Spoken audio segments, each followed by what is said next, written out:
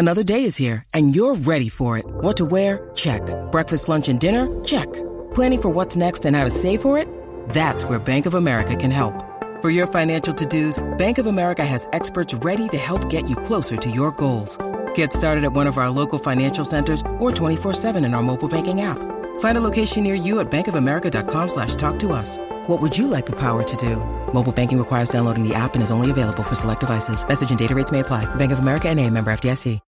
When you need mealtime inspiration, it's worth shopping Kroger, where you'll find over 30,000 mouth-watering choices that excite your inner foodie. And no matter what tasty choice you make, you'll enjoy our everyday low prices, plus extra ways to save, like digital coupons worth over $600 each week. You can also save up to $1 off per gallon at the pump with fuel points. More savings and more inspiring flavors make shopping Kroger worth it every time. Kroger, fresh for everyone. Fuel restrictions apply.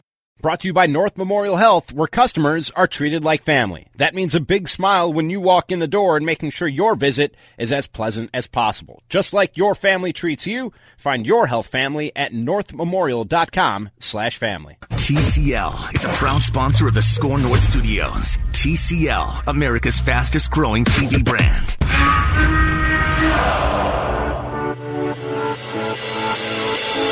It's Purple Daily. That's one-on-one outside with Diggs. And they go deep. They go deep, and Diggs has it. What a call. Did three, and we're going to run a go route. And Fuller does a good job making him go inside. A little bit of help from the safety then. But Diggs is too fast, and it's a perfect throw by Cousins. All right, welcome into Purple Daily. Matthew Collar here, Courtney Cronin as well. Jonathan Harrison is producing. And right off of the top of the show, we have a person on the internet, among many, tweeting about the possibility of Stefon Diggs being traded. Now, I do not want to call this a trade rumor or say that it's coming from some sort of legitimate source like Adam Schefter or Ian Rappaport or anything like that. But let me ask you this to start the show, Courtney. If we found out this week that Stefon Diggs went to the Vikings brass and said, I have just had enough of this and I can't do another year with this quarterback and with the same story. I'm one of the best wide receivers in the league and I want to show it somewhere else.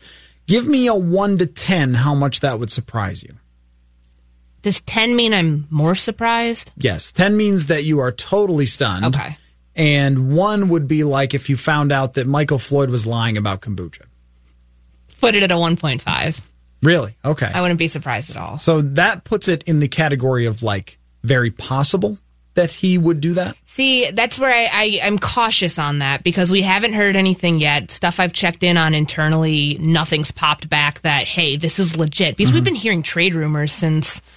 What was it? OTAs, when the Instagram picture came out of him wearing another uniform. Yeah, it was St. Patrick's Day. That was sent out. Yeah, so that would be what, March? Yeah, his sent brother. Out by his brother. I think it's either Marshawn or Trayvon Diggs sent out a picture of Stefon Diggs in the Redskins uniform.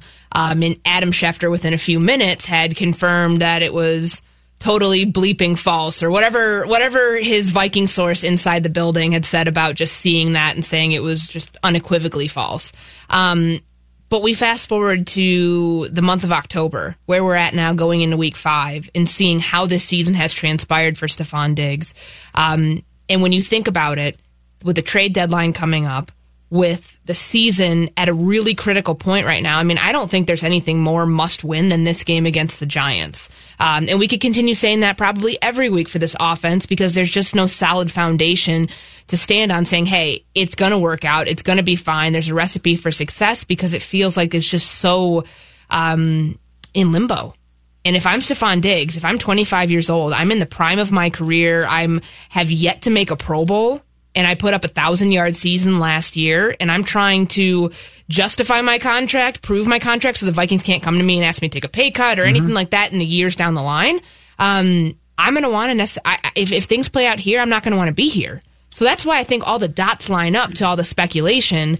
One thing I think as a media member you look at here when it comes to Stefon Diggs and Adam Thielen is we're kind of back to where we were last year. I think I've used this term on this show before. It was very much a read between the lines type season. Well, certainly was. With John DeFilippo, Kirk Cousins, Mike Zimmer, what they say, taking it at face value, and then diving into it, talking to people behind the scenes, reading through the comments.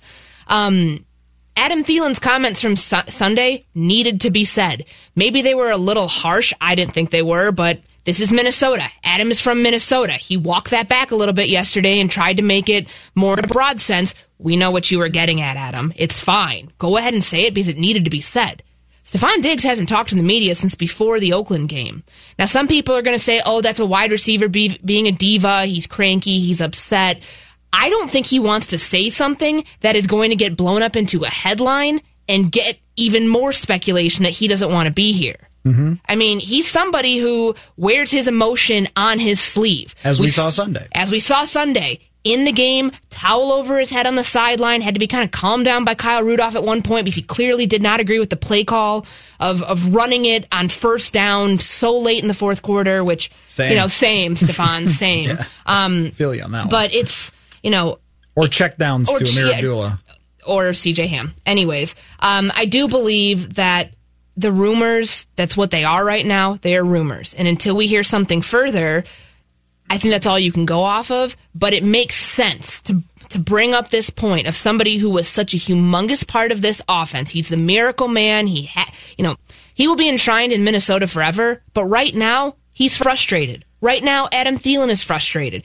I have a story coming out tomorrow. It's kind of like, what the heck happened to them in the first 4 games of the year this year?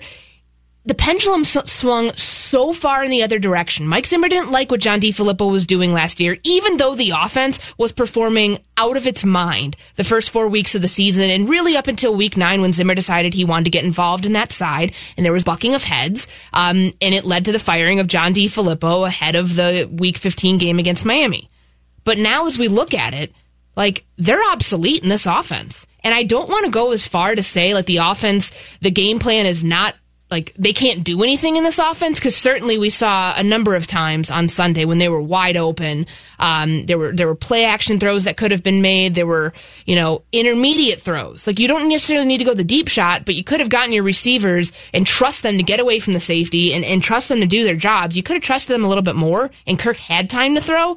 But right now, it's coming to a head where eventually it's got to tip one direction or the other. And I just don't know, with the way that this offense looks right now, that it could get back on track as quickly as it might need to, if that makes any sense. So I'm trying to write down right now all the things I can think of for reasons why Stefon Diggs wouldn't want to be here. Okay. And maybe you can either rank them. I'm not going to make you pie chart. I could. Do you want to? Do you dare? I can get your piece of paper. Can I get a pen? Yep, I can get your pen and piece of paper. We could try to pie chart right now. Oh, if you want pie chart of reasons why Stefon Diggs might want to leave. Right, which, again, it's only on social media that people are talking about it. But now it's kind of 2 weeks in a row where it's been talked about. It needs to be addressed because of the era that we're in the NFL with Jalen Ramsey, which I remember I asked Stefon Diggs specifically about that right after Ramsey decided he wanted to take his destiny into his own hands. And he gave me a pretty basic answer just about, at that point he claimed he hadn't heard about it, didn't know much about it, but just guys being happy and, you want to be in a situation where you're appreciated and where you're used. I know that you and I predicted that if there's anybody that's going to be the guy that would want out, it's probably Stefon Diggs, and for a litany of reasons that you can't say are anything that are more legit. Okay, let me have them. Okay, I'm gonna write them down first. Number 1 is DC. So he is from the DC area, and he's very close with his family. He lost his father early in his life, and I think that matters to him a lot. His brothers and his mom. Kirk Cousins would be reason number 2, because he does not throw the ball when Stefon Diggs is wide open. And imagine what Stefon Diggs' numbers would have looked like the other day. He still caught 7 passes for 102 or something. But if Cousins had thrown it the times he was open, and the same goes for that Packers game, he would be one of the NFL's best receivers right now. Diggs had 1 catch in that Packers game. Some of that, too. I know there's a lot of truthers out there who still want to believe, and they say, Diggs, he was targeted 7 times in that Packers game.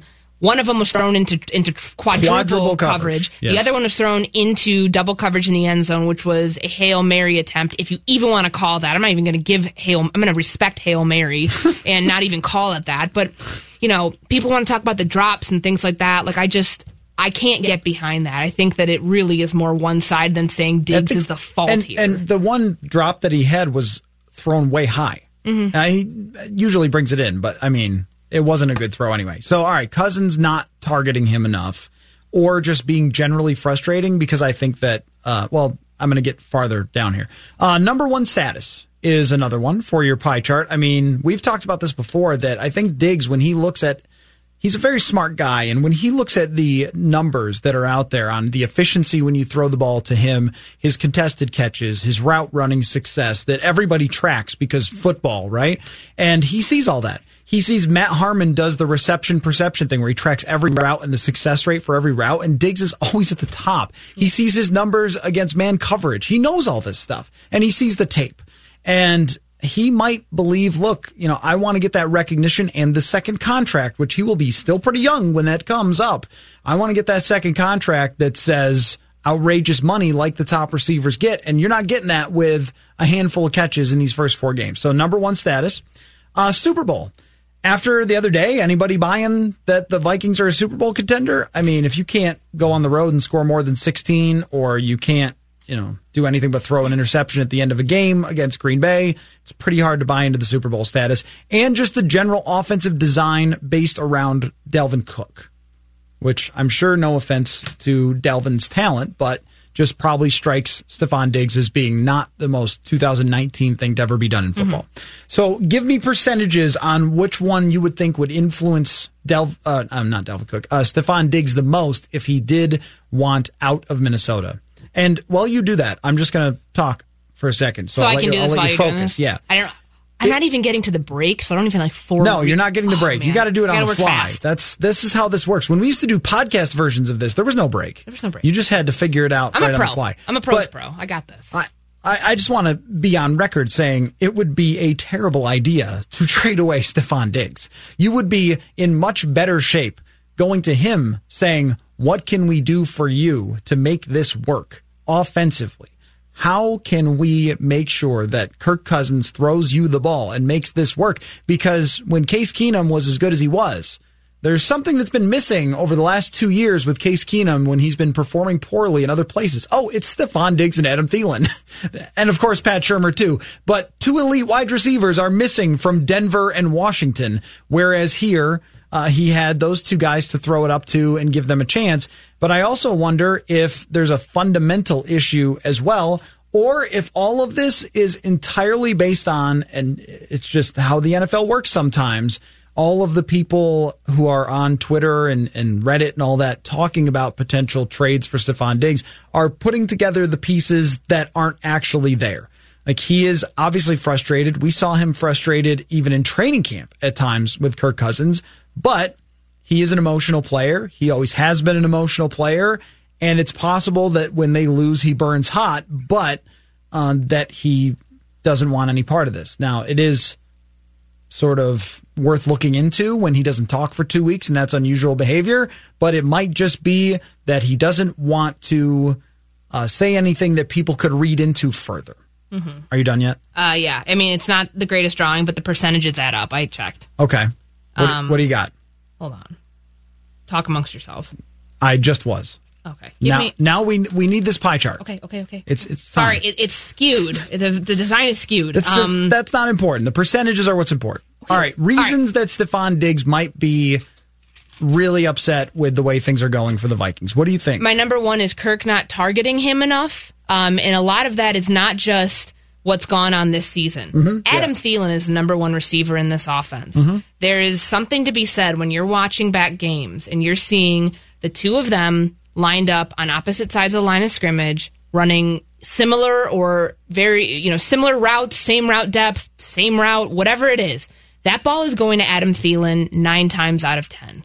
There is something about that. It's the chemistry. It's Kirk's guys, who he's comfortable with. So I think that and knowing the limitations of his quarterback. You saw from the stuff that I posted of the dots yesterday from Next Gen, I know that there's some people who want to criticize and say, oh, well, you don't know where the safety is. You don't know what corner he had outside leverage, blah, blah, blah. I was sitting with an NFL quarterback who hit me in the arm when he saw that play and said, did you see how open Stephon Diggs was? So confirmed. And it's confirmed. Like, there are limitations here that I think both receivers are fully aware of. And that's got to be scary knowing, hey, like, I'm in my prime right now. Like, and this quarterback cannot get me the ball. He's not playing at a level where we can both do our jobs at a high level. So I have that as 40%. That's my number one. Right behind that, at 30%, so it adds up to 70. I have 30 then to work with, is the run-first offense. This is an offense that Mike Zimmer wants because he wants his defense to get the credit and wants to win games with defense and have a conservative approach. That does not bode well for receivers in 2019. That is not going to benefit Adam Thielen and Stephon Diggs. I can't tell you how many fantasy questions I had come to me from January until, a day ago. But before really people realized that. So let's say January through August, people saying, hey, what's this new offense going to look like with Gary Kubiak and Kevin Stefanski? Are they still going to be able to get Diggs his? Are they still going to be able to get Thielen his? What we found out is no, they're not. So I think the run-first mentality is kind of harmful if you're a receiver who is really, really good, more than just a third down or a possession guy. And Stephon Diggs is that. He's that and more. And I don't think that this formula, think about the receivers. Think about 2015, the year that they got to the NFC wildcard game. How did they win that season? Conservative approach. You're not having 2,000-yard receivers in that offense. You're having defense win you games. But throwing it up when you needed to. Throwing up when you needed to, but more times than not, a very conservative approach. Teddy was able to do that, I think, in ways that Diggs might. But you're 100% right. 2015, nobody was putting up huge receiving numbers. And I just don't think that the mentality that we have here, yes, Dalvin Cook is dynamic, and they all appreciate that, and they just want to win games, et cetera, it's not going to bode well for Diggs. That's 30%. Behind that, I said number one status at 15%. He's a number one receiver. People I've talked to around the league, no question. When you balance out Adam Thielen and Stephon Diggs and say, who would you pick if you have to pick them? Like, who would you go with? Like, who is your guy, regardless of stats and the way that things have played out this season? Who would you pick? And the answer most times is Stephon Diggs. He's number one in any offense. Yep, absolutely. Most offenses. Even if you consider it a lock, they're both number ones. Yes, they are. But I think that you would go with Diggs more than anything if you had to choose between the two, right? So 15% there. I said Washington, D.C., 10%. Which means that Super Bowl is 5%, because if you want to go to Washington, you're not going to win a Super Bowl. Right. So some of these play off of each other. Yeah, so those two, it's kind of like one cancels out the other. So I put 10 and 5%. So yes, that does add up to 100%. I don't know if you're keeping track at home. But yeah, I do think that the biggest thing here is Kirk Cousins. I'm proud of you. Let me see the picture. See, I couldn't really finish it because you messed it. No, that's not bad, though. Messed up my timing. It looks like you're pretty close to actually making a decent pie chart for the first time in the history of this show. Absolutely not. The Antonio Brown one of his helmet. And if we go back to August 9th, 2019, the day that I made that, that was really good, actually. Yeah. So here's, I'll give you my percentages before the break, and then you have to pick the Vikings in the next segment. Oh, great. Pick the rest of the schedule and see where we end up. I have the offense at 10%. I think the offensive design around Dalvin Cook would be okay if that didn't mean if it didn't mean failure in the passing game. Well, that's what it means right now. That's how I interpret that. But the plays that they've designed have often worked towards Stephon Diggs and Adam Thielen, and the throws haven't been made in one way or another. So I'm going to say that they would have been okay. Both receivers would have been okay with going down the field more and getting 1,000 yards on 60 catches or 65 catches as opposed to 1,000 yards on 100. Because I think that's what Kevin Stefanski and Gary Kubiak are going for. I think they would have been okay with that, but it's not working. So it's not necessarily the offense. It's that it's not working.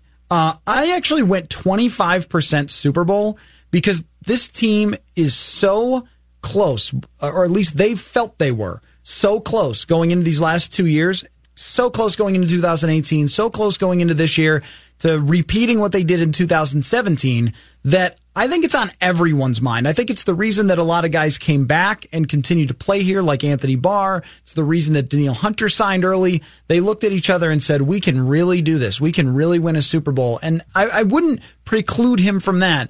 And I think that I've seen him after games where he played well and they lost, and he's been really upset. So I think that winning does matter to him. No, I do too. If we were looking at it based on the DC thing, because those two play off each other, in my opinion. Right, yeah, that's a disaster of a franchise. They are contradictory, yes. I understand. But number one status, I'm going to put 20%. I think that's important, but if you had the Super Bowl and you had the offense that was working for him, we've seen it before that there were no issues. You can still get a big contract either way. When they were winning, there were no issues in 2017 between who was the number one or anything else. I put Kirk at 25%. It might be all of it. I don't know. It's really super hard to say. I mean, some of these things play off of each other, like the offense and Kirk. Yeah. And then I put DC at 20 because that might be important to him. It's kind of like a lot of guesswork. All of this adds up to you could decide that you think from the outside that one thing is more important than the other, but we really don't have anything concrete from him. And he's a guy that will just sort of decide he's not going to make things clear to us or not going to talk, and we won't know. Like he would be the guy that wouldn't do the Jalen Ramsey thing. Yeah. Like I don't think the Vikings would organize a press conference like that too. That is a disaster. That was down in Jacksonville. But don't you think if he gets traded or something, we'll be like, wow, other than rumors, we didn't see that coming, or like no one. I think it would hit you hard in the face because, like you brought up before I started charting, the Vikings would be the dumbest thing in the world for them to trade this guy away. And they are typically not a team that is very active at the trade deadline if they were seeking to do this on their own. These trade deadlines, what's October? Happy October. I just realized that. It's 29 days away or whatever. Yeah, it's October 29th. Yeah. And you're not giving up talent off of a team that's trying to win. No. Usually. And I mean, cap implications, is that what you're really looking for with that? Not with a player like Stephon Diggs, who is a generational talent, who's really, really good. I realize I kind of just like, he's elite. I won't call him generational because that's probably a little bit of hyperbole on my part. He's elite. He's a huge part of your offense when your offense is schemed around him, and schemed to actually, use your receivers and not make them obsolete.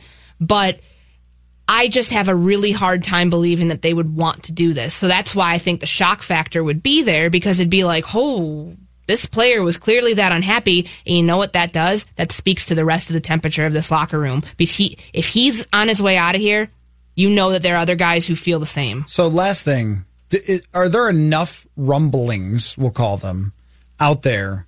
Because I don't want to attribute it to a specific reporter, because there isn't an attribution to a specific reporter. But there's sort of like weird things that are being tweeted by some people and sent to me and whatever. But I don't have a specific source, and neither do you, and neither does Schefter or anybody else, that there's any sort of trade request. So I want to make that clear as we discuss it. But do you think that there's enough rumbling where Stephon Diggs should, this Wednesday, go to the podium and say, guys, this is not what's really going on. There has been no trade request. I'm just trying to win like everybody else. And I feel like this is annoying speculation. Or does him tweeting out emojis and stuff like that just play into it? Well, I know I joked about this yesterday, like that.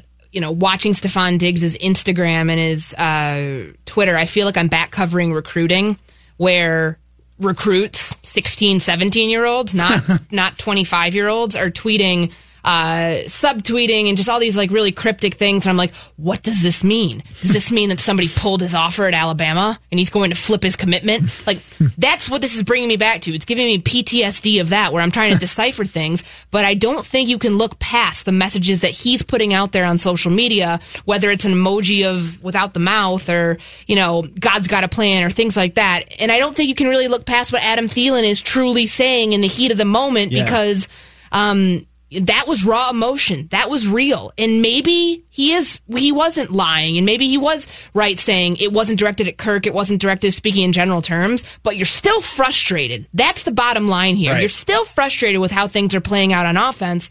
You can't ignore either of those signs. So to me... Also, how many times do we have to walk things back and then be like, no, guys, nothing to see here? Well, the whole thing, I'm going back to the house isn't on fire. You're just seeing a lot of smoke. Well, I go back to Mike Zimmer. There were no trade rumors, none whatsoever, with Anthony Barr, and Mike Zimmer wanted to come out and address non-trade rumors. So if it took that much to make literally nothing into something, then you could argue, yeah, Diggs should, but I don't think he owes anybody anything at this point.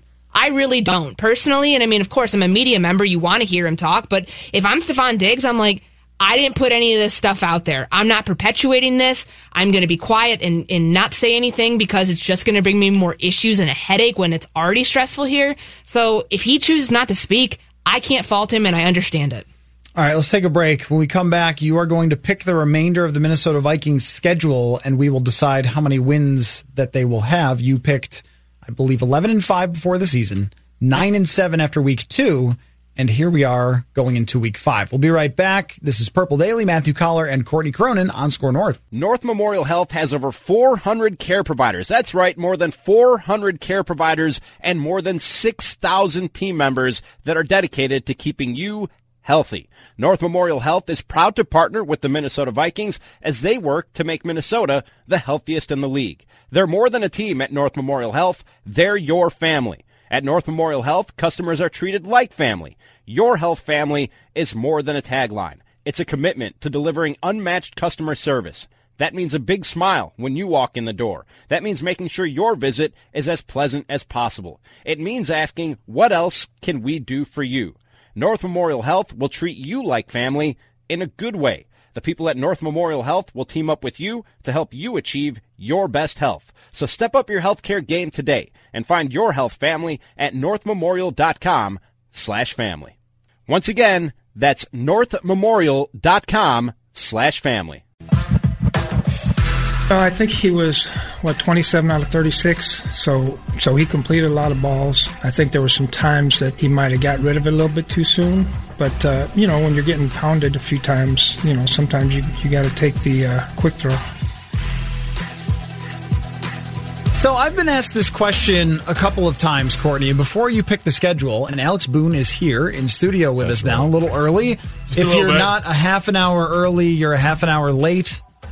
What, isn't something like that? I think it goes like that. True story. Never late to a meeting in the history of my career. Good for you. Did you call guys out for being late? Are you serious? I would rip you. Why do you think I'm not on a team right now? Because they would come in late. I just stared at them like, really? We'll just go on your time. You know what? You're right. Let's just restart this whole meeting for everybody. It drove me nuts. That would drive me insane. I'm about timeliness. Yes, because that's discipline. And not only that, but that's how you win. What's the easiest thing in life is showing up? On time? I think it's like 80% of success is showing up. You'd be surprised, though, how many guys show up late and act like nothing's wrong. Like what? Oh, did I need to be here for that install? Oh, my God. You'd be like, no way he just said that. Yeah, and they are paying you for it, too, at that point. It's literally your job. No big deal. So if we're late to a press conference, you think Zim's stopping for us? Be like, oh, excuse me. Hey, guys, Courtney's not here. Let's calm down, okay? Calm down. Let's not get this started yet. Can't talk about the boots. We have joked, though, that reporters, if you told us that you were holding a press conference for someone, like in the middle of 94 in the road, in drive time, we'd go stand out in the middle of the road. Probably would. We're just like, that's how we work. We're like, oh, okay, that's where the press conference is. We'll just wander out there with our recorders, like, we are cattle. There was a hockey player who once referred to the standing reporters as pigeons, and I was like, damn it. I have no comeback for that. It's true. I got nothing. That is exactly how I feel. Throw bread at us. At least there's a good humor about it. I mean, there's some guys that do with pizza. Don't. Like they're like, oh, this pizza. They're like, oh, well, I guess we'll just wander over there and get some. Damn it, we are. But anyway, at least they pay us to be pigeons too. So you're going to pick the Vikings. Alex is going to analyze your picks, and then we're going to get into the offensive line and plenty more that is going on with the Minnesota Vikings. And I saw your notebook of notes, and it's incredible. So listen. Yeah. These are some of these notebooks are actually notebooks from when I played. Really? Wow. Yes. I'm very meticulous about the notes I used to take. And so every now and then I'll go back and look at them, and they're actually really funny. Like, they're pretty funny. Like old schemes and like G-Roast type stuff and like all these old offensive coordinators that just used to have these wacky plays. I used to look at them and be like, what the hell was he thinking? How did we think that this was going to work? I say, my wife will look at it too, like, what is that? It looks like a bunch of gibberish. I'm like, it is. We were idiots for thinking it would work. All right, Jonathan, ramp up some NFL music for us here so we can have an ambiance for Courtney to pick the rest of the schedule. It's 2-2 so far, which I think you probably were in that ballpark of picking. I definitely picked a 3-1 or 2-2, probably. Yeah, I think it was 3-1 after this because I thought Antonio Brown was going to be on the Raiders last time I picked. That is true. Okay, so the Vikings travel to New York to face Danny Dimes. You like that nickname? No, I love it. Really? I think it is so I'm over clutch. it. I like how he's playing. Danny, I like how he he's showed up playing, in for khakis, sure. though. That was funny. You can't tell me Danny Dimes, and then you show up looking like you're like Jim Harbaugh's little kid, like you're not ready to roll. Dude, that was the greatest. He was like, please, I don't know which way to walk. I will go ahead and say that this is going to be a win. Okay. I think that while I don't think the run game is going to automatically ignite here, even though you are going against the bottom half run defense, this is one of those situations. We know Kirk is good for a bounce back game every so often. They played pretty well at the Meadowlands last year. And how did they do that? It was pretty bad on third down. They went like 0 for 11 to start that game, carrying over running from the ball with Latavius and Murray. running the ball. So I think eventually they'll be able to kind of get them to crack down on that. But I will go ahead and say this is the confidence game that Kirk needs. I think it's must win. If you're looking at a must win situation of what's going to propel you up until that Week 8 game, which I kind of consider the mini bye anyways against the Redskins. If you lose here, mini bye. I did not. Brutal. That is so true, though. I love it. I now understand the double entendre that I just threw in there. I meant just from the sense that it's a Thursday night game, which I always consider a mini bye week because on the other side of that, that's definitely you can go ahead. football team. That's definitely a double bye. Triple bye. But I'll go ahead and say they're going to beat the Giants this week, so then that puts them back at 3-2. The Philadelphia Eagles at U.S. Bank Stadium. I'm not switching my pick on this. They're going to lose that game. All right. Philly looks pretty good against Green Bay. At Detroit. Maybe tougher than we originally thought. Oh, 3-4. L there. Well, I think I know what you're going to go with Washington, as you just stated. I'm just going to write that down and not even ask. 4-4 going into the mini bye. And now comes the hard part. At Kansas City. Loss. Did you see the stat about the thing with the grass? Silly stats. What was it? You better learn to love stats. Stats are for losers. These guys, I'm telling you, be very these guys careful. in this room. It's like the stat I heard the other day. Do you know this is the first time that he's played in a dome? Who cares?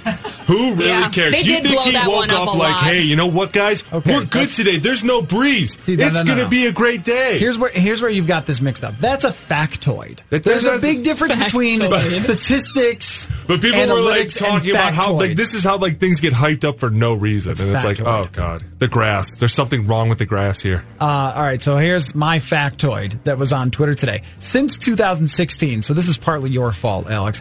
The Vikings are 0-12-1 outdoors against opponents with winning records.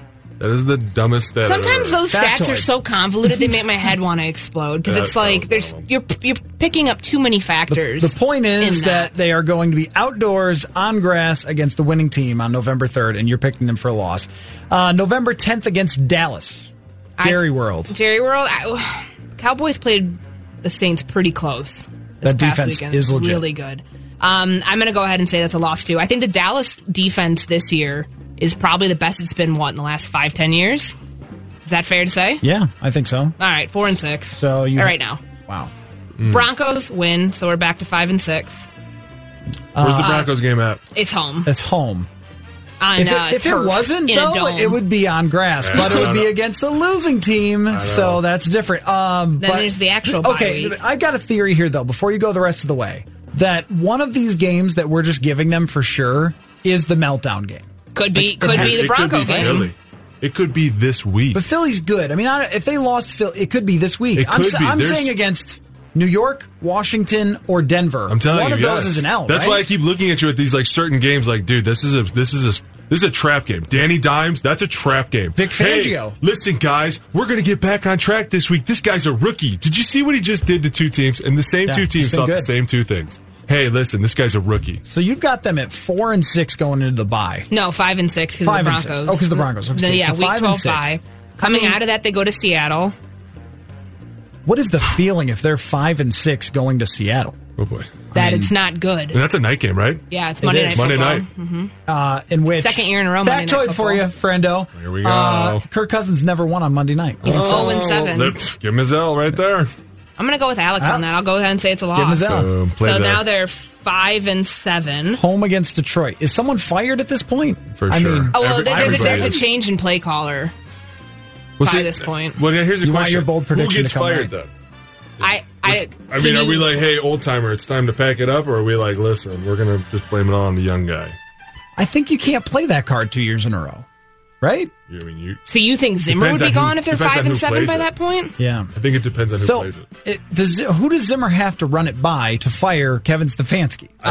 The general manager and ownership. And then I think all of a sudden ownership turns around and goes, wait a minute, you're going too low. We're going to start a little bit higher. Right. Yeah. Like, you're going to tell us that it was two offensive coordinators' faults? And the guy's actually doing exactly what you said. By the way, you had one of the best running backs, and you still didn't get it done. And I'm sorry to interrupt your picking of the team, but my theory this year, my way of looking at this is a Mike Zimmer offense. Yeah. He designed this. He told Stefanski what he wanted. He got Gary. They got together. He told them exactly how he wanted it. He fired the offensive coordinator before because he wasn't doing what Mike Zimmer wanted him to do. So he is now responsible.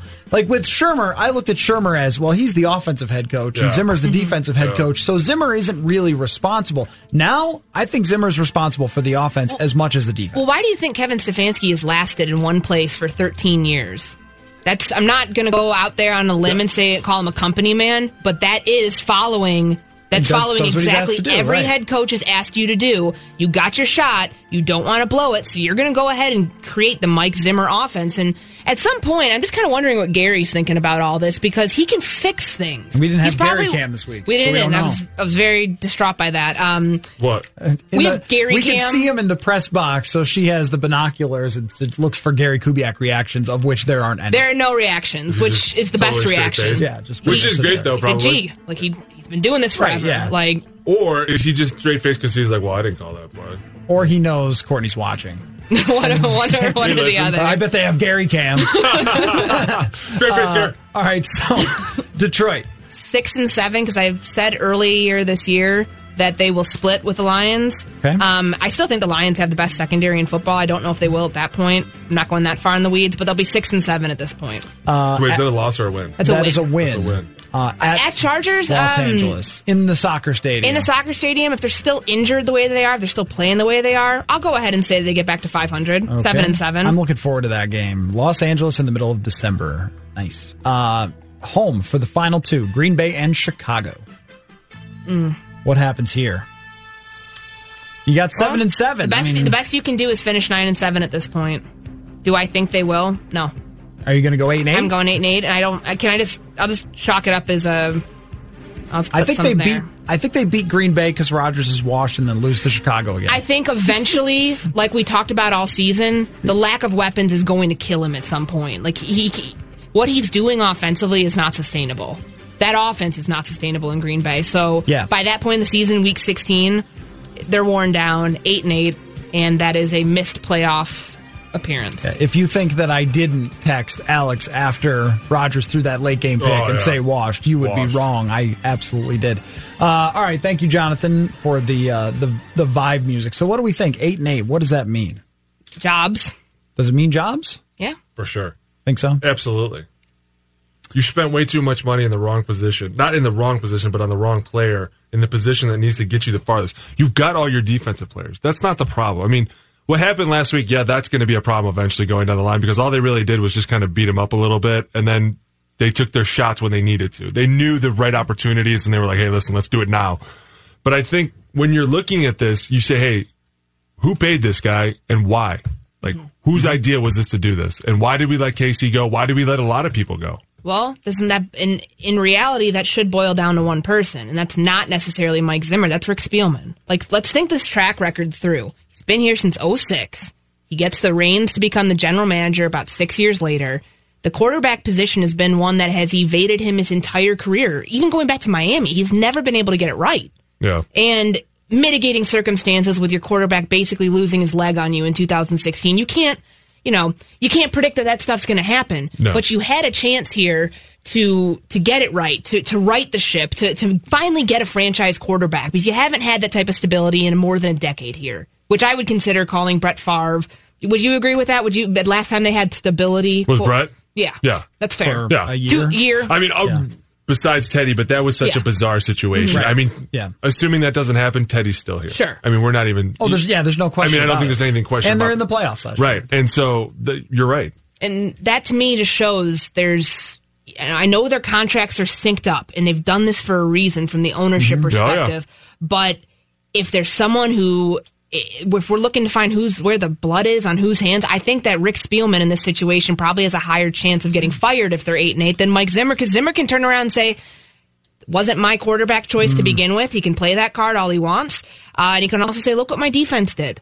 Look at what my defense has done routinely over the last 6 seasons. So I would agree with you on Zimmer having an out on this if he hadn't gone so far out of his way to blame everyone else for the offense and then redesign it himself, essentially. If he hadn't fired John DeFilippo last year, and say John DeFilippo's still here and tried to solve some of those Kirk Cousins issues and tried to solve the running game problems, which he seems to have done okay running the ball in Jacksonville, but I guess that's another story. Talent. But, I mean, if it was still John DeFilippo and they hadn't fired him and they had said, look, it just didn't go the way we wanted, and they still did the same things. They got him Irv Smith, they got him Madison, they got him all the players that he initially wanted in 2018, right, just a year late. Let's say they did that and then it didn't work again. Then Zimmer would be able to be like, oh man, darn DeFilippo. Yeah. But now, after you fire him and you say, no, we're going to make this our identity, then you're responsible. Right. So if the offense is the reason you lose, still on you. I agree with that because he did. I mean, I had a good conversation. I wrote something on Brad Childress and Kevin Stefanski for this past week, and just kind of the ties, and they faced each other, air quotes, in Chicago, because that's where Brad is now. And he made a really good point, and my wheels were turning, just thinking he was an offensive coach. When he got here in 2006, he got Mike Tomlin and said, you handle this side of the room. Right. You handle the side of the ball. I'm going to handle mine.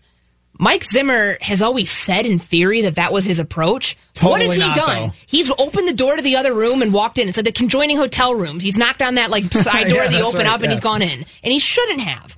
And this is kind of what we're seeing here. The byproduct of that, the byproduct of not just the quarterback, but the scheme itself.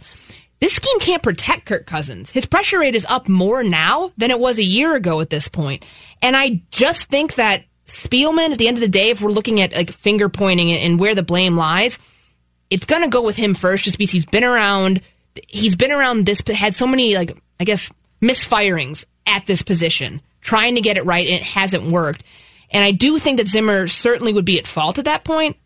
I just can't, to clean house entirely, I don't know, maybe I'm a skeptic. I just find that's so, at least 4 games in, hard for me to go there. We got to take a break, but I want you, Alex, to react to what she said about Zimmer involving himself with the offense. Yeah. Having been absolutely in that circumstance. When we return, we'll take a quick break and we'll get your response. And then I want to go through this notebook of yours about what in the world happened on the offensive line on Sunday. And I'm sorry for that. Sorry to you. What are you sorry to me for? I'm not playing. Well, but you even know what's going wrong. In detail. Oh, it was fun. It's a nightmare. Yeah. All right, we'll be right back. You're listening to Purple Daily with Matthew Collar, Courtney Cronin, Alex Boone on Score North. Football fans, it's Mackey here for Federated Insurance. You might not know this about me, but I've been a business owner a couple different times in my life. I can relate to the roller coaster ride, the never-ending sea of problems to solve, the exhilaration of those incremental wins. If you're a business owner, I recommend getting to know Federated, which has over a century of experience in protecting businesses and making them as successful as they can be. You want a company like Federated standing behind your business. Visit federatedinsurance.com to find your local representative. Federated Mutual Insurance Company. It's our business to protect yours. Jonathan here with the Score North download, and we had, Collar presented the hottest quarterback take from yesterday. And it was, would you rather have Keenum over Cousins? Well, I think we might have a hotter one, Caller. This from The Ringer, Chris Long and Ryan Russillo. Okay, irresponsible question of the week. Would you rather have Haskins than Cousins? I don't like watching Cousins play football. I don't like watching Cousins play. I don't think Vikings do either. This is one thing I was really wrong about. I was really high on them. And I think I said something to the effect of, whatever you know about Kirk Cousins, it goes out the window. When Dalvin Cook can't pick up yards on the ground, he has to win a game for them. And he's one of the worst under pressure in the league. That was Chris Long, former Eagle, former NFL player, now retired. He was joining Ryan Russillo on the Ringers Podcast Network. That's been your Score North download. Now back to Purple Daily. All right, we are back here on Purple Daily. Alex Boone, Courtney Cronin, and this time I will break a streak of forgetting teases by remembering what it was that we were going to talk about. You, Alex Boone, were going to react to what Courtney Cronin said about Mike Zimmer involving himself. A great metaphor, actually, of the hotel Zimmer door. going through the wrong hotel or the conjoined hotel rooms. The conjoined rooms. That was such a great analogy, though. I really enjoyed it. I'm good at those. Journalism school. My biggest thing is when you turn around and you look at teams and you're like, hey, listen, where would I want to go, coach? I'm surprised that some of the best offensive minds aren't like, hey, listen, I'm going to go to Minnesota because they got the best defense, and I'm going to take over this offense. And yeah, my quarterback might not be able to throw the ball and sit back there forever, but I'm smart enough that I know how to use that, and I can make that work. Why hasn't he had anyone step up? Why is it the guy that's been here for 13 years that's been a running backs coach, and then he was a quarterbacks coach, and then all of a sudden now he can coach tight ends, and then the O-line? I mean, I just don't see why nobody wants to be here. And when you take a step back and look, it's because he's always meddling in the offense. We need to run the ball more. We need to run the ball more. Listen, Mike, that's great. We all want to run the ball. Okay, we all do. It makes the game go really fast, and it makes us all have a lot of fun because you're just kicking people's teeth in the whole game. But when you're constantly doing that, teams are like, well, you've made this one-dimensional now. Now you've made this really easy. Instead of talking about what you want to do on offense, why don't you let your offensive coordinator talk about it? Because you don't hear about some of the great defensive coaches that were like, and by the way, I told him to call that 362 angel route and third down, and we got it. I mean, you just don't hear stuff like that.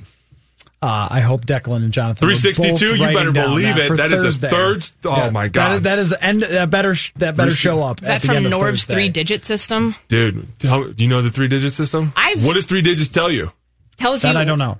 On the 3 digits, part of it's like Air Coryell, right? They say that right? Coryell. Yeah. Like that's part of that offense, and it's supposed to tell you the route.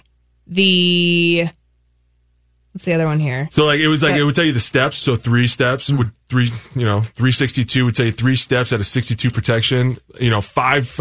We used to have a 5-step protection. It would be like 538. Like we had a bunch of them, and it would just. So that is from Norv's system. Pretty much, yeah. Okay. And it was because the guys up front, some of them weren't always the smartest, so they'd be like, "Hey, which way's the running back going again?" Dude, it's a full slide to the left. Thanks for telling the whole defense. God. See, that's weird because I think the offensive line play has been fine here over the last. Fantastic. I don't know what you guys are talking about. But I think you're right. I think you are absolutely right that he's made such a spectacle out of himself. Like, hey, listen, we're going to do this year. We're going to run the ball. Now, listen, everybody I guarantee you was behind the scenes like, Mike, shut up. Shut up. The threat of Kirk throwing can still go past 4 weeks. Now it can't. Now it's like, okay, well, now I dare you to throw the ball against me. Do you think that they said too much about what they wanted to do this year? Yes. I mean, it went back to the days when I was with Mike Singletary, and Mike was like, I'm getting ready to play Atlanta one year, and they had a really good defense, and we had a mediocre offense. And he was like, I'm going to tell you right now, we're going to go out there, and we're going to tell them we're going to run power 4 times in a row. Somebody looks at him and goes, don't do that, Mike. Don't do that. He goes, you know what? I'm going to do it. I'm going to do it right now. And it was like, dude, listen, there's some advantages you have to being on the offense. Number 1, you know the snap count, which is always great. Number 2, you know the play. And they don't. So don't tell them the play ever. And if you can ever disguise a play, do that for us too, please. And I think it was clear even from week 2 with Green Bay that when you tell everyone, yeah, we're running Kubiak's offense with all these play actions, they're like, okay, well, that's where we're going to start. Right. I mean, not that they wouldn't have known that anyway, but they really telegraphed what they were going to do, and they've stuck to it. And I think that the better opponents, the not Raiders and not Falcons, who look like they're trash. They've had game plans for it. So let's take a break, and I want to get into the offensive line play because this just seems like it will never stop being a story of the offensive line play. And we were talking about who's responsible for Cousins. Well, who's responsible for the fact that they still cannot block? Alex Boone, Courtney Cronin, Matthew Collar will be right back on Purple Daily. TCL is a proud sponsor of the Score North Studios. TCL, America's fastest growing TV brand.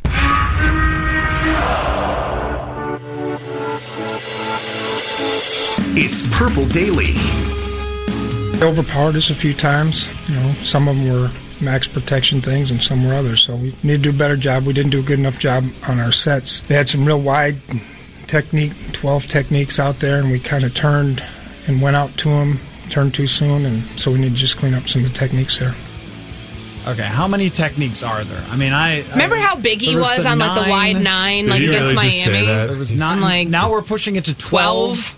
That is true. There can be a 12 technique. Okay. A 9 is officially the widest as it'll go. But if somebody were to say 12, in my mind, it would register as like I would totally get what they're saying. Like, dude, he was a 12 technique. I'm like, God, that sucks. But I know he did not just break down that offensive line play like they were turning too much. We were holding too much, too. I have a philosophical question for both of you. You've heard the tree in the forest, right? Yeah. Like, if a tree falls in the forest, and no one hears it, did it really make a sound? You've all heard this No one before? was there. Didn't make a sound. Oh, that's right. Yeah. Sure. Yes. So I've got one for you guys. Roger. If it's max protect, but Kyle Rudolph is blocking, is it really max protect? No, it's not. It turns into just a regular, like, 62.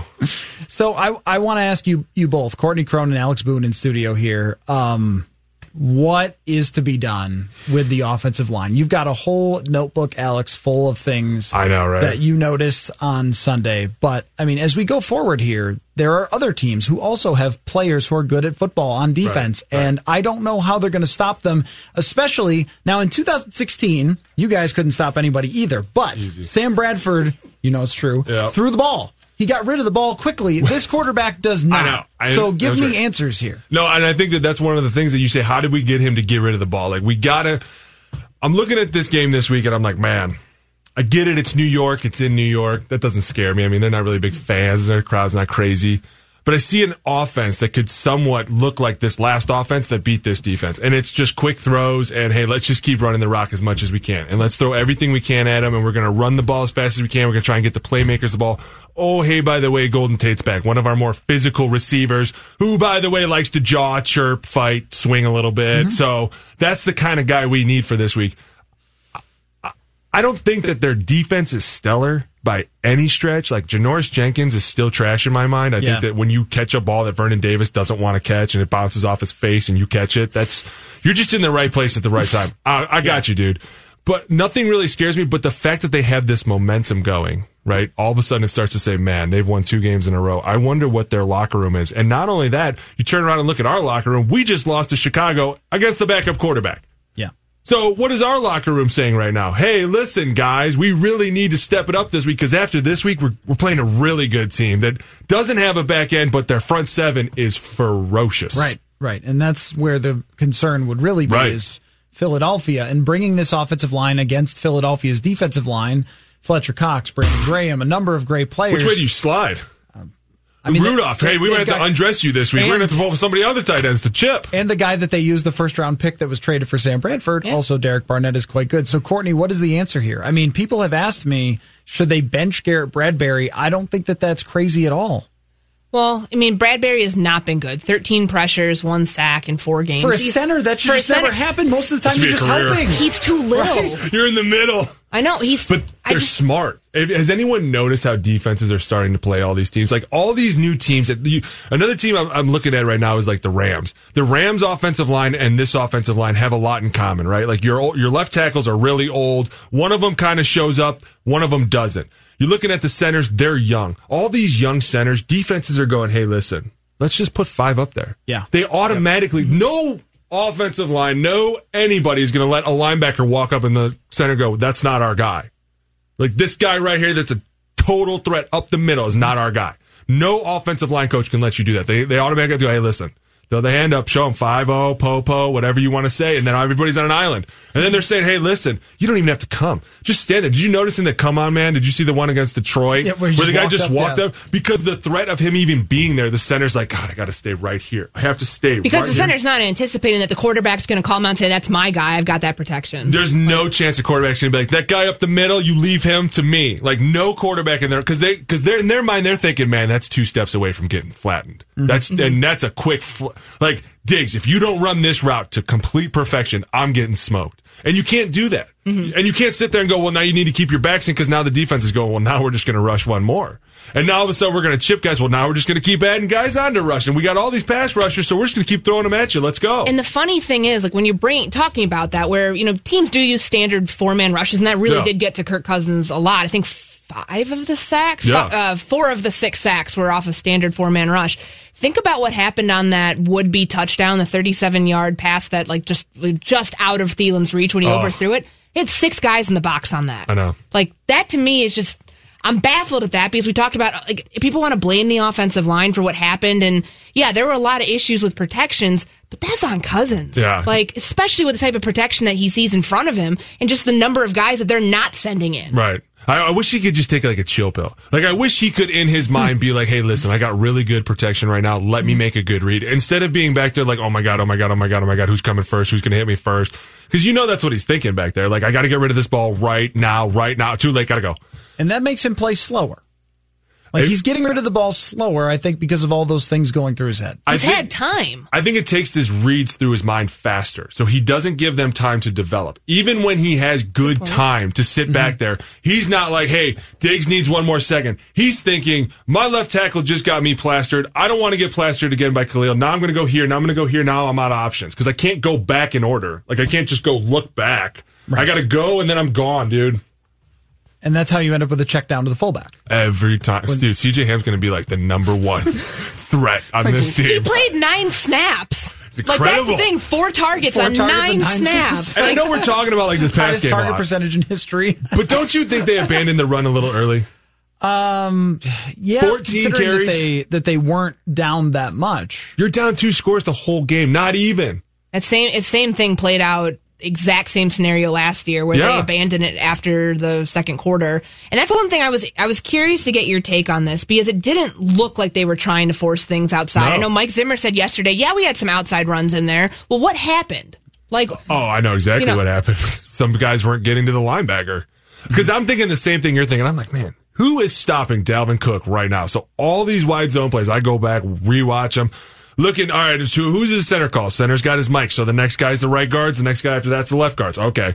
All of a sudden, 2 guys just filling every single hole. And you're like, well, wait a minute. If a man's got nowhere to go, and if you can't get somebody to step up and then cut, which is where you would need a tight end to start blocking, or you would need another outside, because they kept doing that. We used to call it like a deuce formation. Anything with a D and head in front, deuce, dot, stuff like that was 2x2. Automatic. So they ran a lot of that deuce formation. And it was 1 tight end on the ball, 1 off the ball. And they kept running zone, but they kept getting stuffed. And what they should have done was said, hey, you know what? We're going to flip it. We're going to go the other way. Let's go weak zone. Let's got all the stragglers and all the party guests. You go sit on the right side with Rudolph, and we're going to run the ball to the left. And yeah, you know what? Maybe Khalil Mack's going to be there. And maybe our left tackle could maybe just once block him, and we could have our running back just run through somebody. Mm-hmm. Yeah. Was it you that said tight ends bring the guys to the party? Always, baby. Yeah, that's great. Well, what is it about? Just to follow up on that, the left side of the offensive line from Bradbury on, like, that's the part that struggled the most. Like, what are you? I mean, you're talking about Reef right there, and he's looked awful this year. It's bad. I mean, it's to the point to where you're not even getting a kick, and that was always like, when you're talking about offensive line play, the one thing you have to always utilize is the snap count. Like, you always have to be ready to go. Like, I used to hate guys that would be like, man, I'm late out of my stance. I'm like, why? How were you late? How do you not know the snap count? A lot of the best left tackles look like they're offside. Dude, they look like they are with the ball. As soon as that ball starts moving, they're fluid. That's his thing. Bakhtiari, Tyron Smith, Joe Staley. I mean, they make it look good, right? Mm-hmm. And then you talk about guys that are just laid off the ball. Like, dude, that is such a simple thing. What are you doing? He doesn't even get to the point to where he can get one full kick because he's so slow out of his stance that he's already open by the time. And then once you do that, you have lost all your power. If you open up to a rush, especially to a He-Man like the guy we just saw, boom out. I mean, you open up your chest to that, you're asking for trouble. That was ridiculous. Now, how do they answer any of these problems? And, well, let me move on to the next point of it, because I don't think there is an easy answer, right? There is no like, well, if they only do this, this, and this, right? No, there is. I mean, you have to be more creative. You're looking at this offense. You look at these like Matt Nagy offenses, right? And to me, they're always so fun. Every time they break the huddle, because I'm like, where's Tariq Cohen going to be this time, right? And to me, it's always a number system, because when we used to have running backs, and when they would line up outside, we would have a number system. So from the far left, you'd be a 1, and then if you were in the slot, you'd be a 2. If you were by the tight end, you were 3, and then the other side of the ball was 4, 5, 6. So it's always like, where's he going to be? And then most of the time, he's like a 2 or a 4. But every now and then, you'll see him like over here by the tight ends, and it's like super exciting. And then all of a sudden, he'll do a quick motion, and you lose control. Like, what is this play? Oh, it's a zone. But it's so creative, and it's so like, oh my God. You need to start doing more of that. You can't just be like, hey, we're going to line up in the eye and kick your face in. Sorry, dude. We tried that for 4 weeks. It didn't work. Now we got to change it up. If they had the Dallas Cowboys offensive line, I think it'd be working great. Way different. Isn't that the same with every team, though? Oh, well, absolutely. sure, but I mean, like you're saying, like lining up just straight and running down your throat. This isn't going to work with this offensive line for a full season. Right. And really, even in Green Bay, it didn't work super great for most of the game. He it got worked one great for cutback one play. lane and a 75-yard touchdown. Well, okay, let me ask you guys this, Courtney. Rick Spielman building an offensive line. I'm not going to go through all of the signings that didn't work out perfectly. I'm not looking at anyone in the studio while I say this. I know nobody wants it. No, you don't. I'll wait another couple weeks. All right, okay. I'll just I'm going to move quickly past that. But this offensive line right now, we always get, why don't they invest? Why don't they invest? Why don't they invest? It's hard. On the left tackle, you have a $54 million player. The left guard, you have a draft pick. The center, you have a very high draft pick. The right guard, you have a $10 million guaranteed player. And the right tackle, you have a second-round draft pick. And yet, they're rated by PFF the third worst. And as Alex would tell you, you didn't necessarily need PFF to help you with that one. Mm-hmm.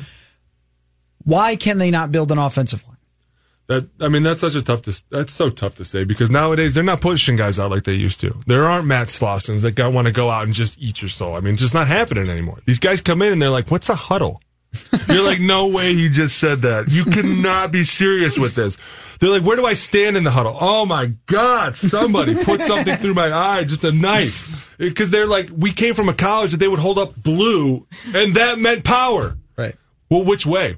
I don't know. The quarterback would tell us. Like, dude, oh my God, you don't even know which way you would line up without knowing which way you were going. That would drive me nuts. Mm-hmm. Kind of sounds like wide receivers who don't know what a route tree is when they get to the pros. We wouldn't know anything about that. We would know nothing about that. Well, what do you think, Courtney, in terms of the front office's failure to build an offensive line that can pass protection? Well, think about here, like the scheme that they wanted to run. So they bring Gary in, saying, okay, outside zone. That's what Gary's known for. We're going to find the players that fit that. And so they get an athletic guy like Garrett Bradbury, but they know he's too small. Like that was always the thing that, like, when you look back at when they drafted Pat Elflein, I don't know exactly. I mean, it sounded like Sperano kind of wanted to mix fronts, and he wanted to use a bunch of different blocking schemes, and it was kind of a hodgepodge, right? I mean, you were there at the beginning of that, so yeah, that was kind of what that felt like? A little bit, though, but that was because we had AP, we had Jet, we had a lot of different guys in the backfield that we could use. Like, when you use AP, you're like, dude, ISO, power, all this fun stuff, but he can also do the zone. Jet was like our zone guy. We had a ton of backs back there, and so it was like, hey,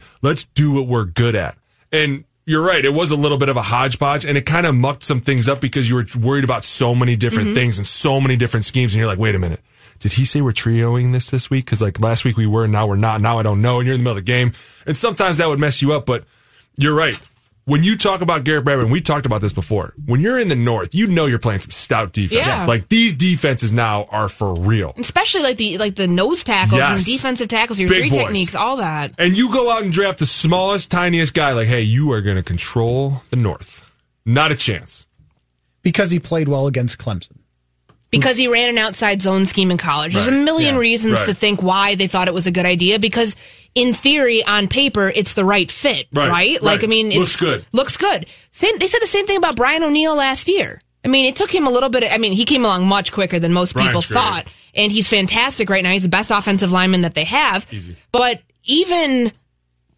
Wait, who's the best offensive lineman they have? He means easily. Oh, easy. I thought it was like easy, Courtney. No, yes. Great. But like there was even kind of that. They were going off the prototype of what they wanted. I think maybe they're going too much prototype, thinking, okay, this is the perfect specimen that we want. Yeah. And it's not realistic to the outside linebackers you're going to face, to the defensive ends that are going to maul your face off, to those types of things where you're thinking, okay, in theory, this is what we want, but realistically, it's not working. Here's my feeling on this, and it's felt this way about the Minnesota Vikings since I've been here, really, is that they chase trends, they don't set them in almost anything. I mean, sometimes Zimmer on defense, but that's how it feels a lot of times.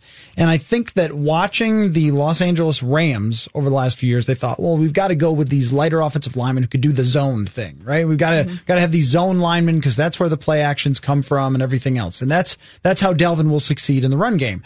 But a little bit of the issue you mentioned, Alex, and I've been thinking about more often with putting five guys up there, having someone, Trey Flowers lined up over the center last year when they played the Patriots. Trey Flowers, generally a defensive end, but they would put him over the center sometimes. Like, why is that? Oh, because he could murder Pat Elflein off the line of scrimmage. So now I feel like what you needed instead was big human beings, especially at the center and guard positions, who can match with some of these three techniques who look a lot more like defensive ends than they do nose tackles or defensive tackles like they used to. I mean, we have all John Randalls now, it seems like, and then massive human beings like Eddie Goldman. And I don't think undersized offensive linemen are as sexy as they thought they would be. No, and you're right. I think they're getting a little too prototypical. And I think they're going, hey, you know what? Listen, this is the kind of offense we want to run. It's going to be quick. We need guys that can open and run. When theoretically, listen, we just need an offensive line and go kick their butt. Like, we're going to go into some really tough places, right? We're going into Detroit. That's going to be tough now. Like, they've surprised the entire league. People are like, at first, everyone that first game, they're like, all right, tie. That's par for the course. Now they're starting to win. And you almost beat Kansas City. Like, wait a minute.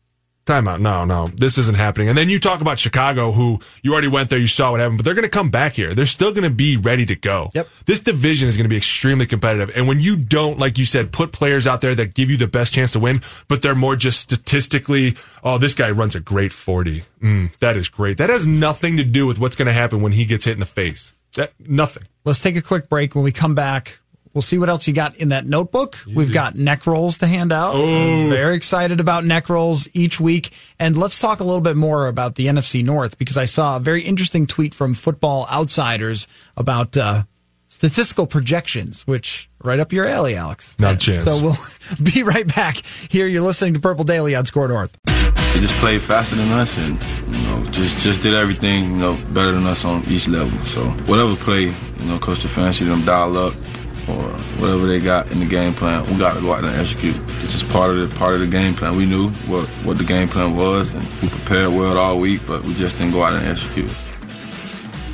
All right, back here on Purple Daily, Matthew Collar, ESPN's Courtney Cronin, and former Minnesota Viking Alex Boone, who always gets high reviews on Twitter, so I appreciate people. You'd be surprised, my friend. Not a chance. People who tweet in, I enjoy listening to Alex Boone more than I liked watching him play football. So there you go, low bar. Wow. Anyway, here's what I want to ask you guys about, because we've just spent so much time focusing on Kirk Cousins and what went wrong. On the defensive side, were there issues or not? I mean, because there were some people who were tweeting me after the game, hey, let's not say the offense played well. They let Chase Daniel control the clock, and he most certainly did. And Chase Daniel found a lot of quick throws and things like that on third downs to keep the sticks moving. And this defense has not been particularly great in big games on the road, as we've seen going back to 2017 Philadelphia. And I think where we were at before, let's say, go back a couple of years with this defense is unbelievable, the amount of talent and how good they were. And now I feel like it's very good. It's very, very good.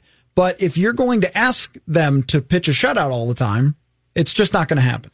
Well, the one thing I look back at, and the whole point about Chase Daniel and not letting a backup quarterback roll up on you like that, I think he knows the offense better than Trubisky. I think this is probably actually like a very good situation. I'd like to say I called it when Trubisky went down. I said that's good for them.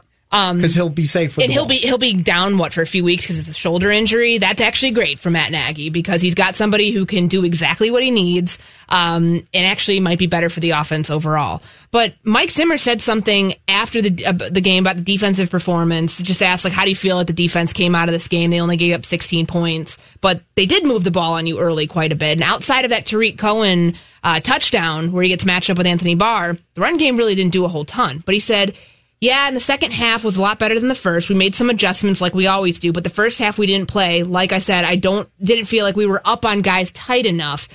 And so they made some completions to guys on short routes that we didn't keep drives going, but it really didn't affect things other than that. So I went back and I thought about it when watching the game.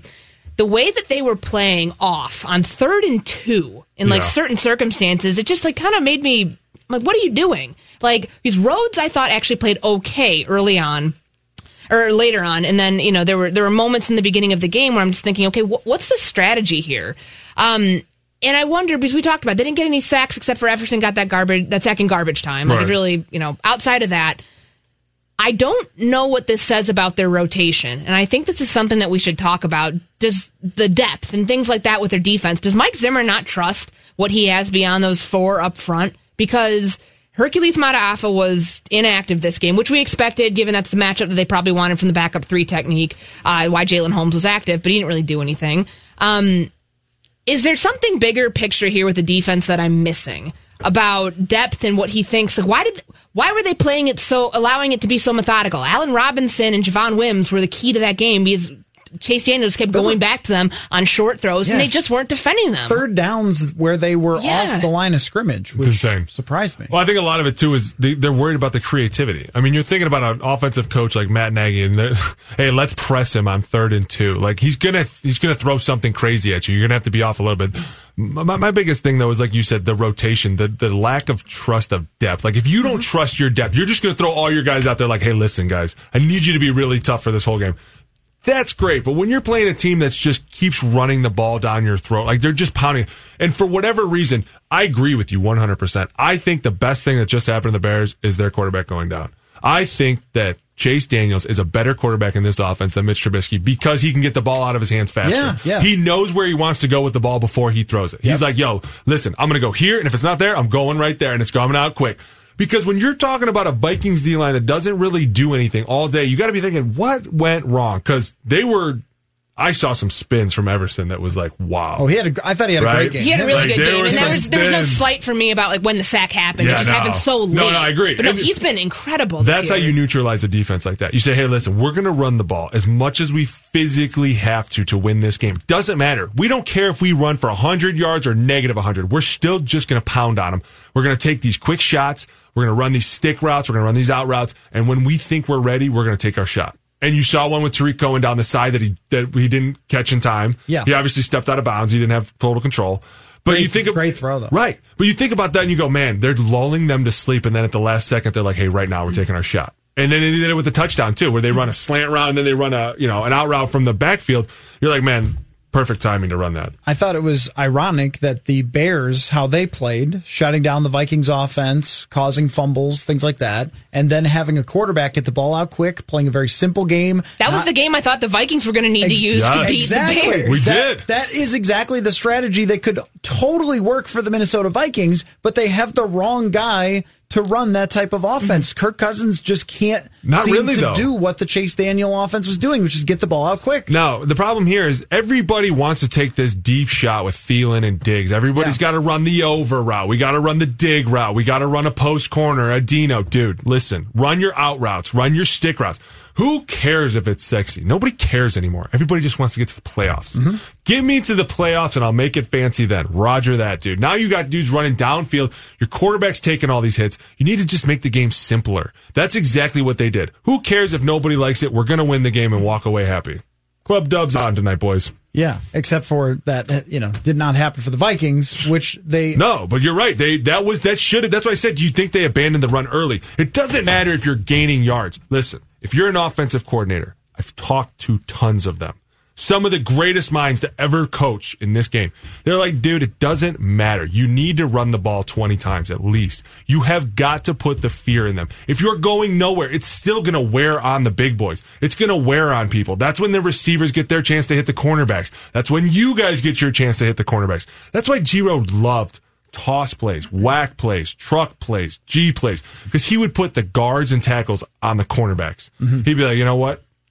I want you to just massacre him. He'd be like, cut him. Run out there and cut him. He'd be like, all right, cool. Randy Moss running downfield. Can you cut a safety for us?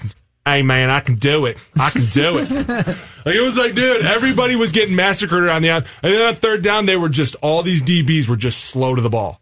And you were like, why are they so slow? Oh, because the tackle just smeared him on the sideline. No problem. Got it. Yeah, yeah. And get creative. Well, and Courtney, do you think that they have been creative enough? And, I thought last week that they would go into that game and say, all right, we've got to hit slants. We've got to hit some of these shorter passes too, screens. Not too much, though. Not too much. Whatever happened to the tight end screen, though? We saw it in week 2, and that was it. Good.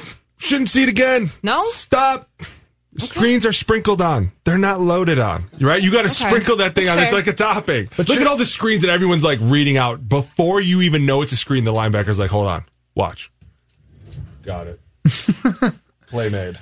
How hard was that? But getting the ball out quickly, I felt like they did that at times. The ball that Diggs fumbles actually is something that I thought that they would pull out more often, where they do wear on them for the run game. But then I mean, you knew that those deep plays down the field, either Kirk was going to get spooked or he wasn't going to be able to have enough time because of Khalil Mack. And yet that still seemed to be looking at the next gen things that chart out the plays with little dots. I mean, they were running a lot of deep routes with those wide receivers, and it wasn't like they were down 16 the whole game. They didn't have to do that. Yes, and I want to get back to that point, but before I forget, because we're talking about creativity and, we're talking about wanting to run the ball, stick with it. What's your take? I'm looking at the fourth quarter right now. When they open up their first drive, I think it started at 13:24. So they're running on 1st and 10 from their own 28. You're down 16-0 at this point. Yeah. I know it's still pretty early. Would you have stuck with that type of play call right there? Absolutely. Okay, how come? I'm running everything. I'm running Dalvin Cook until I absolutely can't, because that's how I know how I win. People want to just... You're not going to make this team magically show up and become something they're not. I've been on a ton of teams that coaches would be like, please, God, let's just show up and do this one time. You're like, dude, it's not going to happen. It's never going to happen. We are who we are. We are a run-the-ball team. So on 1st and 2nd down, no matter how you shake it, do it out of 11, 12, 13, 22, 21, 20. Go out of 0 personnel if you can find a way to do it. Run the ball. There's so many creative ways to run the ball that I'm watching Andy Reid and Matt Nagy, even Jay Gruden. Sometimes you're like, man, that's really kind of cool. Like, I get what you're doing. I get it. Okay, great. Giro, look what he's doing at the Ravens, putting up huge numbers. Right now, obviously not this last week, but before that, there's people they want to look at this and they go, hey, listen, we're going to call this a zone, right? We're just going to have one guy whacked down and we'll call it something special and people are going to love it. No, you got to be more creative than that. I got to see your F go across in motion. I got to see a little Z-mo, a little fly. I got to see people moving where my defense is like, hey, I don't know which way it's coming from, but if it comes from up the middle, we're in trouble. Well, isn't it the thing about Chicago and how much misdirection they use? Why haven't the Vikings caught on with that? And I know you can still do that type of stuff, Kevin Stefanski. You can still be a run-first offense and using fly motions and jet sweeps and a lot of these things. We saw it against a bad defense in the Raiders, and it worked on that touchdown. They even did it against Atlanta sometimes. I felt like we didn't see it. Why don't we see more of that? Because you can only run that so many times, right? You're only going to see the receiver go in motion before the safety goes, hold on, guys. I'm just going to go out here so he doesn't outflank me, and I'll bring him to the party, okay? You guys just run this way. Like, these coaches, they want to be lazy, and they'll go, hey, listen, we'll just run it out of a diamond formation or emerald. We're going to just change up one guy. When there's so many different ways to look at an offense, you can go, man, we could do this out of a 3-by-1 this way, a 2-by-2 out of here. We could do it out of a 2-by-2 tight end set. I mean, they just want to look at it and go, hey, if we run zone here, there's a good chance we have numbers, we have Dalvin, we could possibly do this. When they need to be like, we're going to get on the edge right now, make all the inside guys run, and we're going to smash your corners so we can run down the field. Let me throw this out there to you guys. Football Outsiders, Aaron Schatz tweeted out the projections that Football Outsiders has for the rest of the season for the win totals based on these first 4 weeks. 3 NFC North teams projected at 9 wins. The Minnesota Vikings projected at 8 wins. This season, I think we would look forward and say, you know what, 2-2, this can totally be turned around. This is going to be all right, probably as much as it was last year or it's ever been with Kirk Cousins, but maybe they could still get to 10-6 and so forth. But when I look at the division, 4 games still left to go, and I look at the rest of the schedule, that's where it becomes really hard. Like, this division is pretty incredible. It's probably the best in football, right? Yeah, they don't have a super team, but top to bottom, yes. Best defenses in football. Oh, by far. No question. So, I mean, I think that's why I don't like to put the whole must-win thing, because I feel like that becomes our narrative every single week. Like, for the last few weeks, everything's been must-win for Kirk Cousins since he botched the Green Bay game.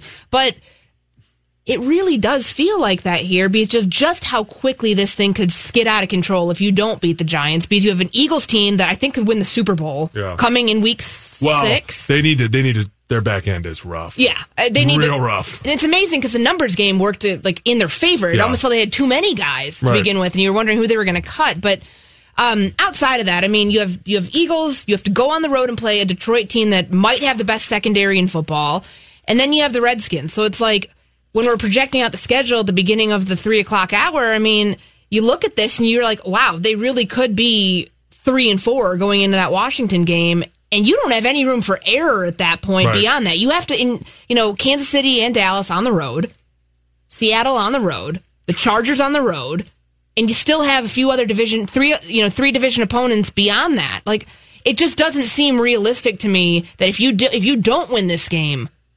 it's not a gimme, but it has to almost feel like this is like so much must win because you don't have any room for error on the rest of the schedule, and you never know. Like we talked about the trap games, is that going to be Washington? Is it going to be the Broncos and Vic Fangio's defense? I don't know. Well, I think that's been the biggest letdown this year is the Broncos defense. Oh, I know. I mean, going sad. Into Definitely. week 4, you're like, wait a minute, Von Miller doesn't have a sack? What's going on over here? And then Brandon Chubb gets hurt. 270 yards on the ground to Leonard Fournette. I mean, that's crazy, but you're right. And who better to beat you than the old offensive coordinator that used to play you every day and be like, hey, listen, I know where we can go. Let's go with this one.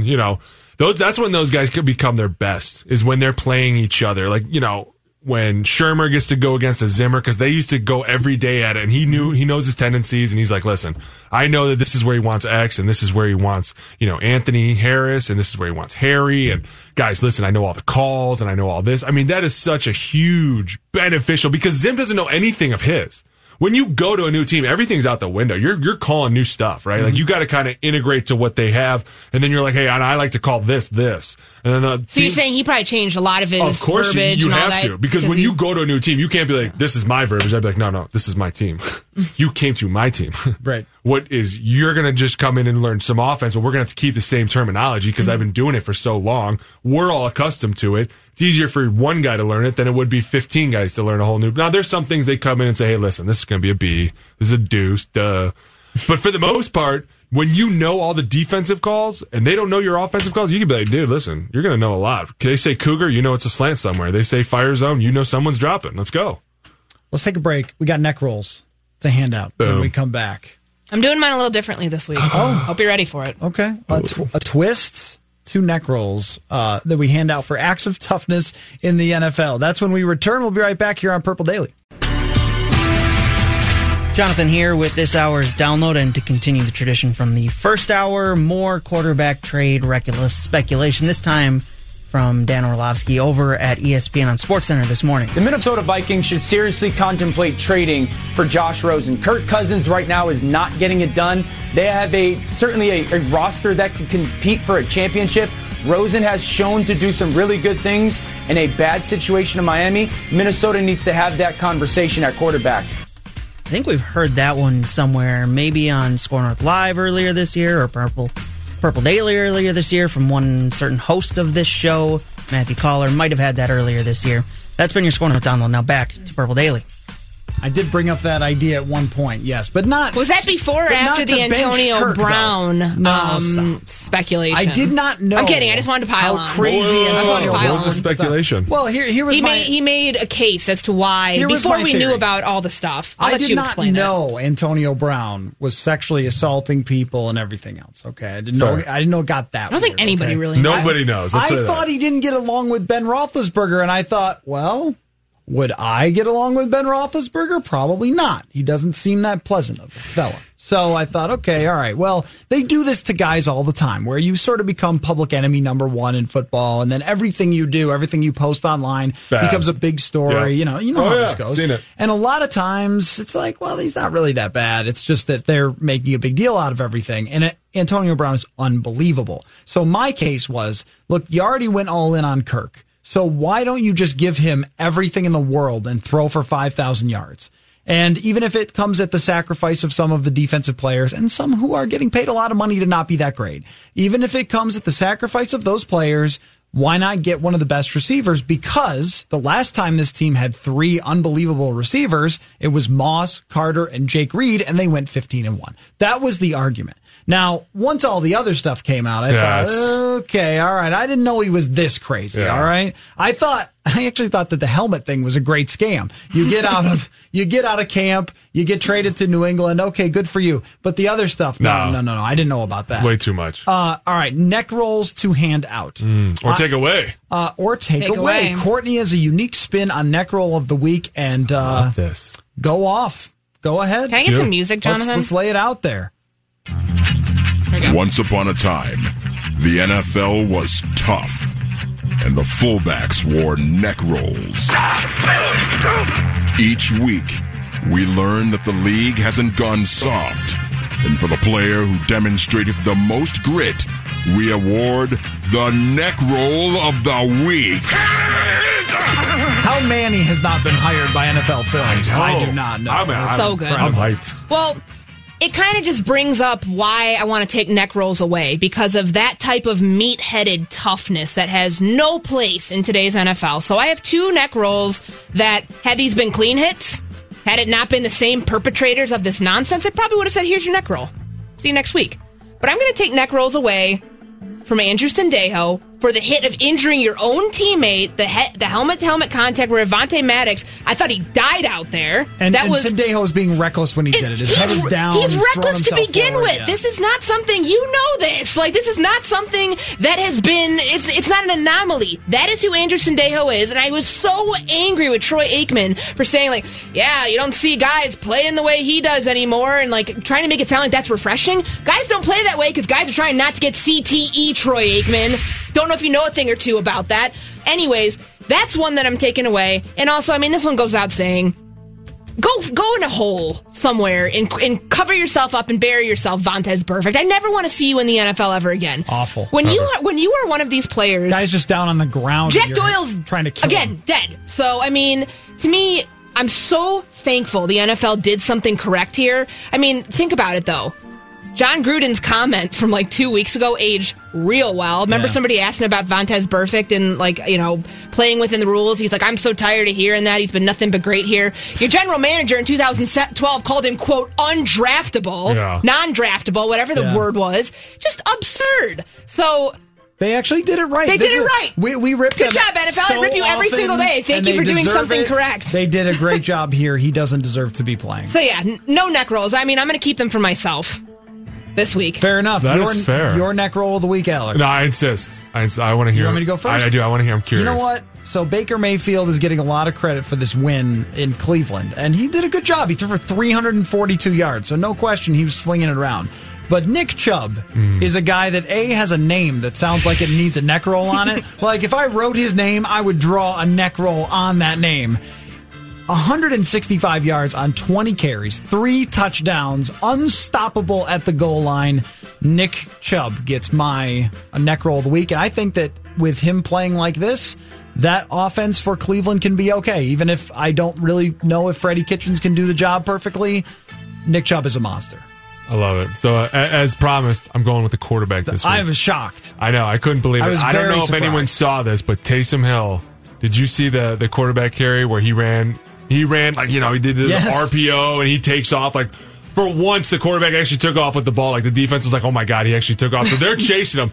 The safety comes out of nowhere to make the tackle. This dude drops his shoulder and dropped the safety. I mean, I was like, oh my God. You know, that guy went back to the huddle like, guys, don't say a word about it. Don't say one word. Because Drew Brees was on the sideline like, oh my God. Does he count as a quarterback? Because he's kind of like a quarterback / tight end. He was playing the quarterback position when it happened. Okay, so I'm going to say, I got to say quarterback. Quarterback gets your neck roll. I want to give an honorable mention because I played this guy a couple times and I know how fierce he is. I think that what Kyle Allen did by escaping the J.J. Watt sack was incredible. Yeah. Like, you kind of like just got out of it.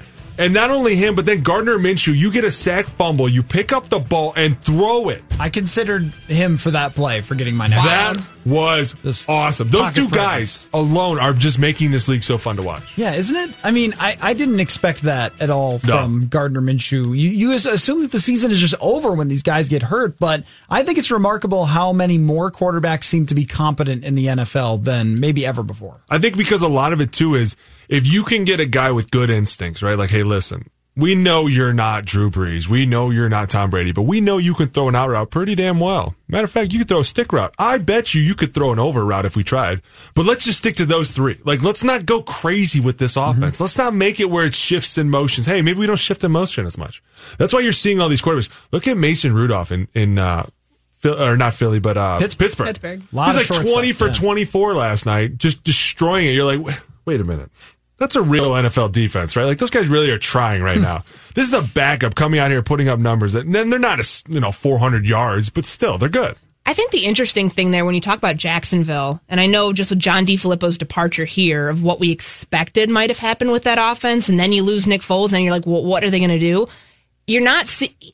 I think he's really simplified it in a way. I mean, look at what Leonard Fournette did in Denver. I mean, yeah, it was against that defense, but it's just funny how a year later, the guy who was criticized for not running the ball enough, figured out how to do it. Yeah. And against a good defense, supposedly. They're not going all in on like the RPOs and the stuff that he did with really good quarterbacks in Philly. He's figuring out ways to make, I think he's turning Gardner into, some will say it's a system type quarterback for now. Sure. And he has to be. Yes. But he's doing it really well. Absolutely. Hats off to him for what he's doing in Jacksonville, just kind of given the circumstances, keeping it alive beyond the Tennessee win. I thought that was great. Last question for you guys for the show. This week, what do you need to hear from the Minnesota Vikings at the podium and so forth, the message to believe that the walls are not collapsing? I don't know if I need to hear a message. I don't know if anything's going to make me believe otherwise. I'm not saying the sky is falling right now, but there is definitely reason for concern. And I don't know. I think winning cures that stuff. And I just don't think that anything that they can say, like Kirk going up there and we've talked about this. He swung it completely the other way, where it's like I may never play quarterback again if I play like that. Gosh. And that's excessive. It's excessive. It's ingenuine. Don't tease us. But we like that. Nothing more like that is going to help me. I don't know. I'm not into it. I just think that there has to be, if you win this week, that will silence at least for another week what the message has to be. Okay. No, it's not. Final word though. Tell me what it's like then in the meetings with Mike Zimmer, with the coaching staff. It's terrible right now. Everyone's getting bitched at. Everybody. I mean, they're coming down hard because they're like, listen, guys, that was a backup that beat us. And now we're going into New York. And if you don't come out of here with a W, I promise you by the time that plane lands here in Minnesota, somebody's getting fired. You cannot come out of New York without a W. Yeah. Guaranteed. That is the feel. And we're calling for jobs by week 6. I mean, on that board back there, I said Gary's calling plays by week 5, and who knows? Bold. It was very bold. We tried. Alex Boone, Thursday, you and I. Boom. Courtney Cronin, we will see you back here on Tuesday. Of course, read her work at ESPN.com. And Mackie and Judd with Rami coming up next.